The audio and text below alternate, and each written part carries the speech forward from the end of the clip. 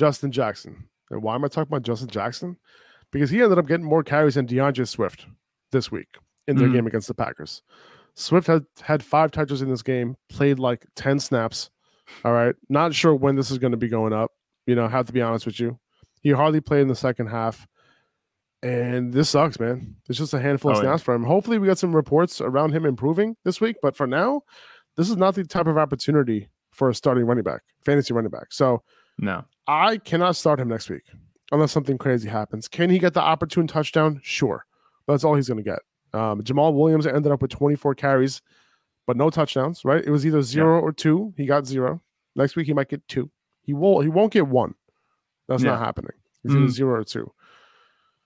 There's no way you can start DeAndre Swift right now. I understand, like, we wanted to buy low on him, right? Yeah. And I wanted to as well. But, like, at this point, he himself said he's not sure if he's going to be 100% the rest of the year. I'm fine with him at 90. I'm cool with him at 75. Yeah. But as of right now, 10 snaps total, that's not what you want to see.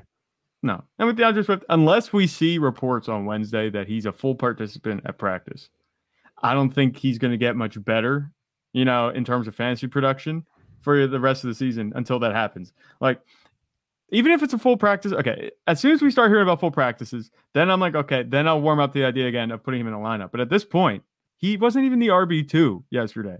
And that's not any fault of DeAndre Swift's. We know that the talent is there. He's just banged up, and it's unfortunate that's the way it ends up being. But I've been holding on to him in my lineup a little bit, just hoping that he kind of overcomes those reports, and it's not happening. And, he came out, like you said, and said that he's not 100%. He's not sure how he's going to be down the stretch. You have to go find somebody else. I mean, unless DeAndre Swift is the only other running back on your roster, there's no reason to be starting him. The one thing that almost saved your day, if you watched, he was this close again. It looked like the exact same route that he ran the week before and scored that touchdown to save the day. He was this close to that again this week, but he didn't. And he looked really good on that play too. He looked healthy to me. Yeah, no, he looked fine. So I don't think there's any. It was a nice catch too. That was a nice catch. Yeah, nice catch behind him.